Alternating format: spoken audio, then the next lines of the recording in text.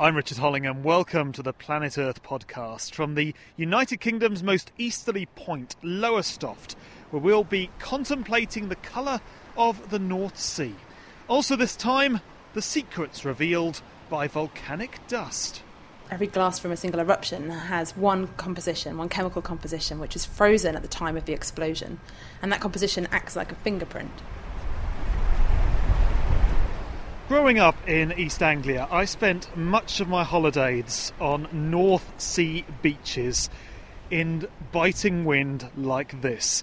And the water, well, it's never looked that inviting. Here on the beach at Lowestoft, under, to be fair, a fairly clear sky, the North Sea just looks brown, slopping against the sandy beach here. But even the clearest seawater is teeming with microscopic life. And that's what Katie Owen from the University of East Anglia is studying. You're looking at phytoplankton. Now, what is a phytoplankton? Phytoplankton, you have to think of them a little bit like the grass of the sea. They're tiny microscopic plants, sort of thinner in diameter than a strand of human hair, and you find them everywhere in seas and oceans around the world, hot, cold water. They're tiny little powerhouses. They photosynthesize, and in doing so remove carbon dioxide from the atmosphere and convert it into organic carbon as part of their bodies. So they're really the base of the food chain in the sea? Exactly right, yeah. They underpin everything. They're eaten by things as varied as crab larvae, bacteria, all the way up to fishes and whales. Huge range of animals eat them. OK, well, let's get a bit closer to the water, and we're not going to be able to see them, presumably, are we? No, they're very small in diameter, really thin, thinner than a sheet of cling film, so you can't see them with the naked eye at all. Let me just get a handful of water then. Whoa! So I've got a handful of water and wet feet. How many plankton are there in there? Is that really just full of plankton? It's absolutely teeming. You can have as many as sort of 20,000 individual cells in just a mill of water. So huge quantities in a very small amount of volume. And you're interested in this not just because it's important for the food chain, but its role in the global climate. Exactly right.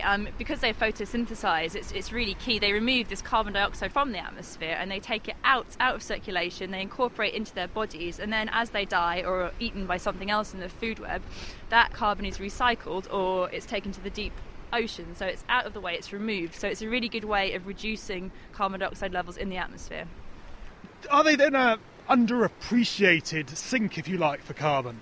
Yeah, I would think so. I mean, if you think about all of the publicity that the rainforests get, which do a similar role, but obviously trees are much more obvious. I mean, you can take a quick glance and have a look at what's going on with an ecosystem on land. You can see the state of the grass, you can see the state of the forest, but phytoplankton, you look at the sea and you have no idea what's going on with them. So it's really important that we understand a little bit more about them. So what are you doing? Before I ask that question, let's just move a little further away from the waves. Let me ask that question again. What are you doing? I use a machine called a flow cytometer, which is borrowed from biomedical research. Normally it's used to scan blood cells, but I'm applying it to marine science and using it to count these phytoplankton. Why? What are you trying to find out? Everything, really. We know very little about them because they're so small. It's only really recently with the development of this machine that we've been able to count them properly. In the past, since the Victorian times, we've looked down microscopes to count them, but obviously that's limited to what you can see with the human eye. If you do it electronically with a machine, you can count them much more accurately, you can count a much larger size range, and you can count them a lot faster. So using this machine, it's going to give you a really sort of detailed image of what's going on with phytoplankton, where they're most abundant, what makes them tick, what nutrient conditions they prefer, everything like that. And I suppose that'll give us a better handle on where the carbon is going, how it's moving around. Exactly. It's all to do with carbon cycling. I mean, that's what's so important. We need to know whether it's all small cells, which are more likely to be recycled within the surface waters, or perhaps it's, concentrated in larger cells, which are more likely to sink through the water column and be deposited in the deep ocean. And we might not see that carbon again unless there's some kind of storm event. It could be hundreds of years. Well, let's get out of the wind here to your laboratory, which is up there on the cliff. Sure, why not? Well, here we are in the Molecular Biology Laboratory at CEFAS. CEFAS? The Centre for Environment, Fisheries and Aquaculture Science. And you have, rather helpfully, some flasks of phytoplankton.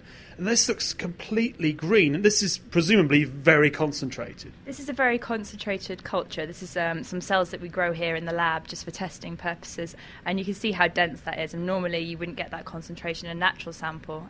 Here's one that I collected from the North Sea last week, and you can see that it is more of that typical North Sea colour. That's really just an opaque, Yeah. brownish colour, yes. Yeah, a lot of that will be sediment, but it has been concentrated, and there are quite a lot of phytoplankton cells in there as well. So this one here, this almost totally green one that looks almost like a rather nasty synthetic limeade, that's a plant, essentially, a plant in water, lots of plants in water. Lots of tiny microscopic plants all together in the special media that we use to grow them. So there's so many of them because we enhance it with sort of the special vitamins that they need to sort of grow happily. And next to them on the laboratory bench, it's this curious-looking machine. It's about the size of a beer barrel, I suppose, but with the outside exposed, and it's full of circuit boards and tubes. It does look almost a device out of a science fiction film. Yeah, I get that a lot, actually. It's not normally like this when I take it to sea. It's out of its protective casing now that I'm here in the lab.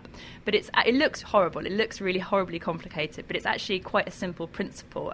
It's a machine it uses as a pump, and we pump a stream of seawater, through the path of a laser beam, and as the laser beam hits anything in that seawater, such as debris or, hopefully, phytoplankton cells, that laser light is scattered, and we collect that information, which gives us a lot of details on the size and the shape and the structure, and also the pigment content of the phytoplankton cells. So of individual phytoplankton, so you can count them, but you can also see the size and the shape of them. Yeah, that's right, yeah. Something that we've been doing for a little while now here at CFAS. Traditionally, CFAS is a great place for phytoplankton taxonomy. We have a whole lab which is dedicated to counting phytoplankton cells by a light microscope, which is, as I mentioned earlier, something that we've done for hundreds of years now. But the problem with that is that it only covers a very small range of sizes. It's things that we call the nano and the net plankton, which are from 20 to 200 microns. But there's a real whole wealth of phytoplankton below that size range, something called the picoplankton, which are less than 3 microns. So, we're talking a fraction of the size of a human hair follicle. And you can't see them with a light microscope, and they're just too small to be counted or identified accurately. So this machine is not only capable of measuring them, we can also approximately identify them and do thousands of these cells within a few minutes.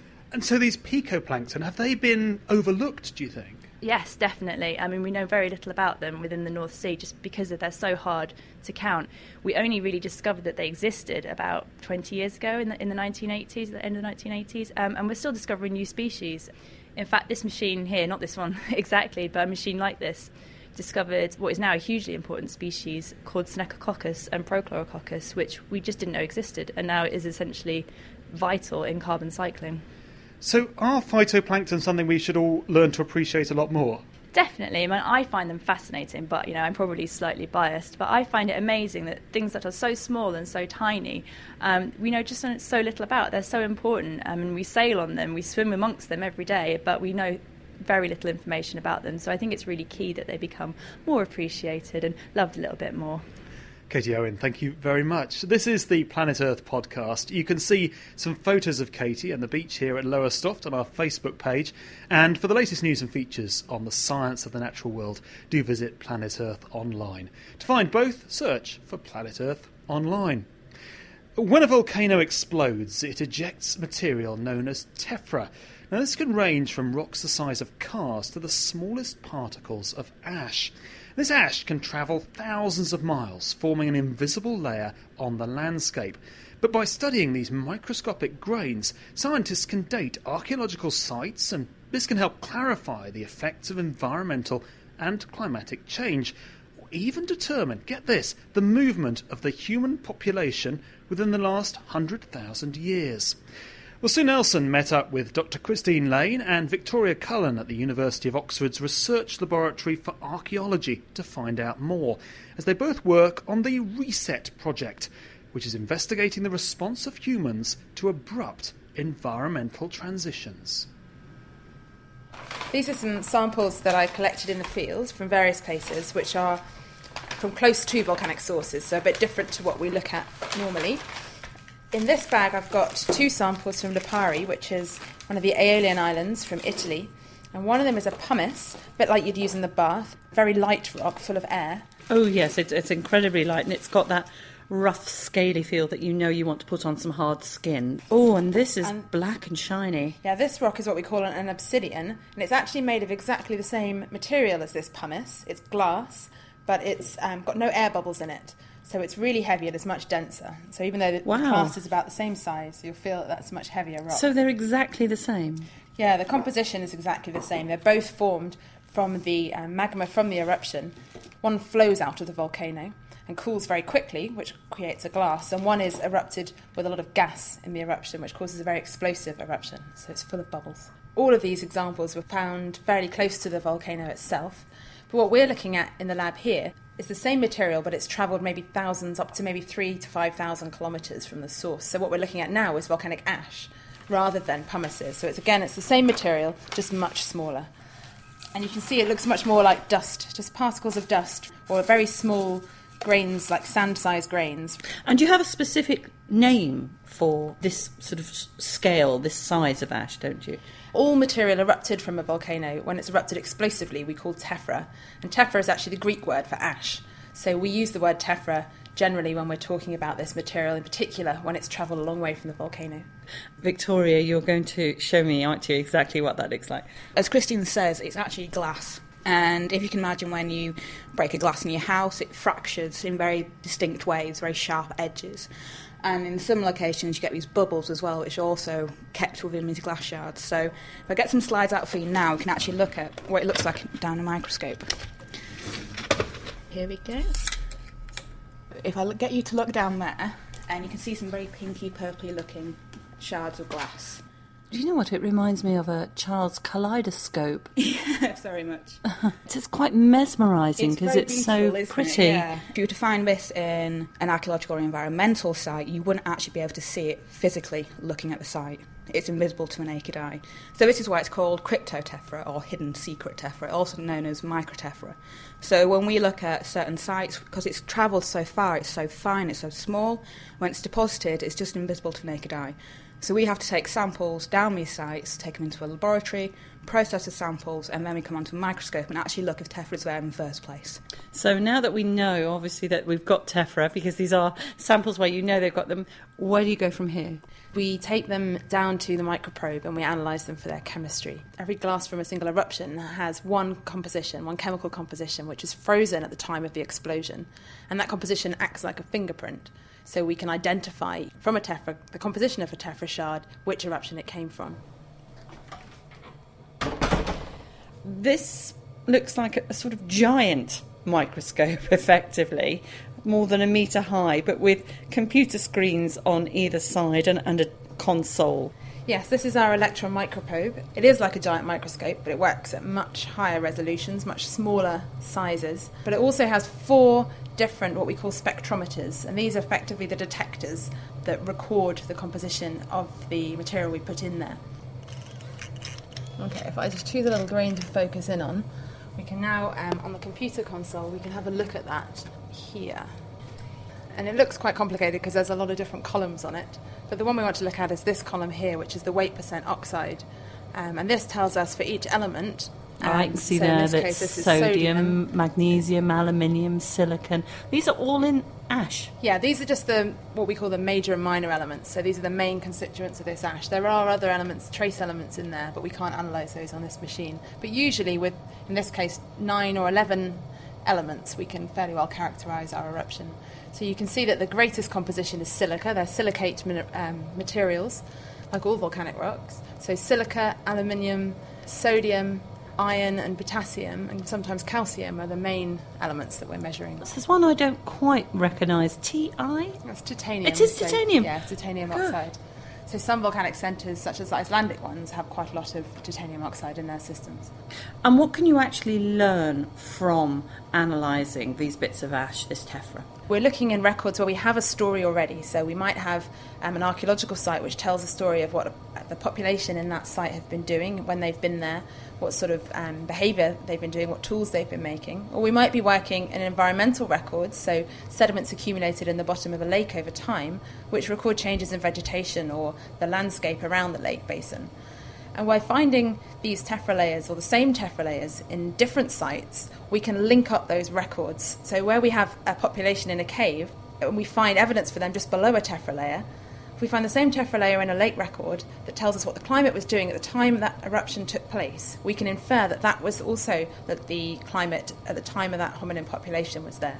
So we're using them as marker layers to transfer climatic and environmental information between sites. Victoria, you're looking at the same type of ash, the same tephra, but slightly further afield. What I'm trying to do with my research is to use these tephra layers to look at sites in a specific region in the Caucasus. So that's Georgia, Armenia, Azerbaijan, a small part of southern Russia and the Ossetias. And it's just between the Black Sea and the Caspian Sea, a little landmass there. And what we're finding from these sites there is that sites that have been redated using radiocarbon are now showing that the coexistence of these two species isn't as much as we had previously thought. So what I'm trying to do is use these tephras to try and test that further. Because we can look at different sites in the same region on one time level with these tephras, I can see, well, first of all, people or hominids occupying the same space at the same time. So I might find one tephra layer in an Upper Paleolithic cave site, and then in another Upper Paleolithic cave site I might not find that. Now, is that because it's not getting into there, or is that because there's actually different times when people are exploiting this landscape? So I'm trying to build up a picture about how people move around this landscape, and it actually, can we prove that these two species co-inhabited the same space in the same time in this one region? So does the ash help with everything else, be it archaeological, radiocarbon dating, what have you? Is it act as sort of an extra test in a way, in terms of learning whether different species coexisted? Yeah. So the wondrous thing about tephrochronology, this ash dating, is the fact it's a blanket of time. So we can look at sites across a massive geographical region, and including environmental sites, on one plane of time and see what was happening at that one time across, say, Europe, for example. So if I find an ash in one cave site and then find the same ash in another cave site, I know that was deposited at the same time. So then I can look at the archaeology in both sites and actually start to directly compare them. And whether that's coexistence or not, that's where the questions come from. Victoria Cullen and Dr. Christine Lane from the University of Oxford talking to Sue Nelson.